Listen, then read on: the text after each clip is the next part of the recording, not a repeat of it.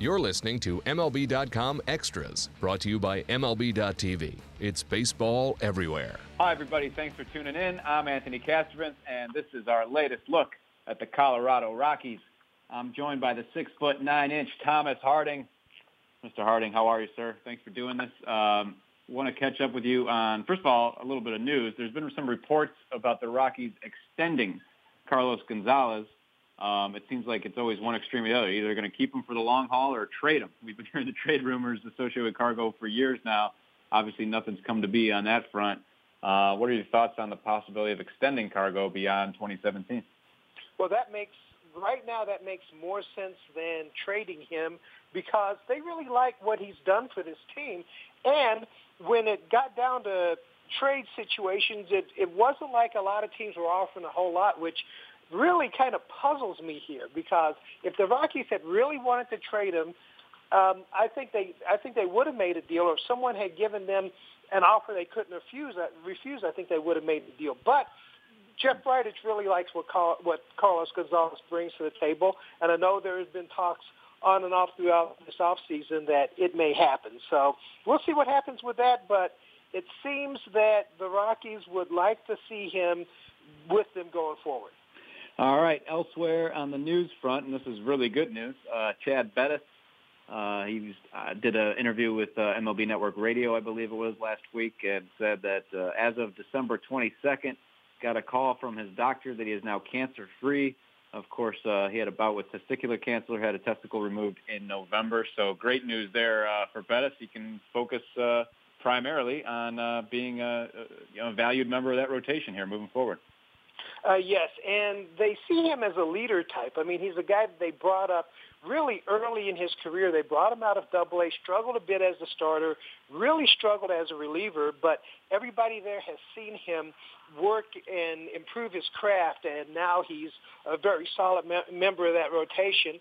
And also, it seems that guys kind of follow his lead. I remember talking to John Gray not long ago saying that during games, when sometimes he'll sit with Bettis and they'll ask questions and kind of talk through the strategy. And when Bettis struggled, he didn't go into his own shell. Instead, he just sort of helped out other people. And that's the type of guy you want at the front of your rotation, or just as a leader, even if he isn't the number one pitcher in the rotation. Mm-hmm. Yeah, I wanted to talk a little bit about Gray on that front. And actually, I did just a little self-promotion here, did a column for Sports on Earth, the 17 most intriguing people for 2017. I actually had Gray on that list. Just obviously, the Rockies have been looking for an ace for a very long time, the entire existence of their franchise, aside from, a flash there from Ubaldo Jimenez. So, Gray certainly has the stuff. He didn't have the consistency in his first go in 2016, but certainly has the stuff here moving forward. But one thing I'm intrigued about, Thomas, and you wrote about this a little bit here in recent days on Rockies.com. What's up with him chasing ghosts, this electronic voice phenomenon tool he uses? Or what's the story there? Yeah, he goes around various hotels or places where there have been reports of paranormal activity, and he goes and investigates it himself. I think the next move may be to go to Tombstone, I think that's in Arizona, and look for ghosts there. So it's certainly one of those things, I guess, if you're a starting pitcher and you have those 4 days in between, you do your work, but you've got plenty of time to investigate other things and have other interests. So John Gray's really an interesting fellow. He ended up majoring in various cultural studies at the University of Oklahoma, and he's a part Cherokee, so he's very interested in their plight and the various native plights. He also chases the ghosts, so he doesn't just throw a baseball. That's good. He needs to go to the Pfister Hotel in Milwaukee. That's the one that's I think he has been there, actually. Yeah, most teams do stay there, and that's I've stayed there myself. I didn't have any paranormal experiences. It doesn't mean they're not happening within the walls of the Pfister. So that's right. That's for the John Grays of the world to sniff out. So exactly. And I'll leave it to What's it going to take, Thomas, in 2017 for him to take that next big step forward? What do you think has got to happen? Well, I think just a continuation of what happened this year, meaning, and I've talked to the general manager, Jeff Bridich, about this, that the biggest thing that they wanted from John Gray was not any specific with his fastball or his curveball, which is a developing pitch, but just for him to recognize that he has the stuff and the talent to be a front-of-the-rotation guy. And he just needs to pitch like it. And you saw it happening last season. There were games where he'd struggle against certain opponents like the Dodgers, and he'd come back the next time and get those hitters. So it's just really a matter of him recognizing who he is, because the Rockies drafted him third overall to be this wonderful talent at the front of the rotation, a guy who can overpower people, and he is growing into that. I mean, he made the major leagues pretty quickly at the end of the 2015 season, and now with a full season behind him, I think he's ready to take another step. All right, well, one thing that could help Gray and this entire pitching staff is the arrival of Tony Wolters and his pitch framing prowess. Baseball Prospectus said he got the 5th most called strikes above average last season. You wrote a bit about Wolters and just kind of his approach to the catching position. We hear about pitch framing more and more all the time in this game, and what a difference maker it can be. It earned Jason Castro a tremendous amount of money in his new contract with the Twins this offseason. But yes, from your conversation, it's great. From your conversation with Wolters, like what is his approach to that position?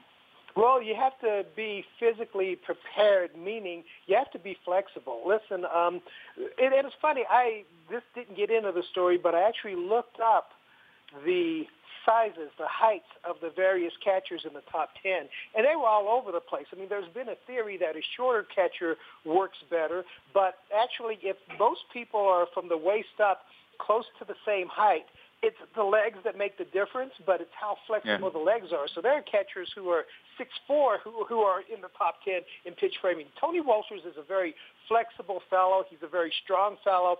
And one of the things that I found just really fascinating was that the first thing he thinks about is breathing. I mean, when you squat behind the plate and a ball's coming at you at 96 miles an hour or whatever, it's amazing that the first thing he thinks about is calm breathing, because what happens if a catcher is too jerky, sometimes he'll take a pitch out of the strike zone, or he'll create such a screen for the umpire that the umpire isn't sure where the pitch is.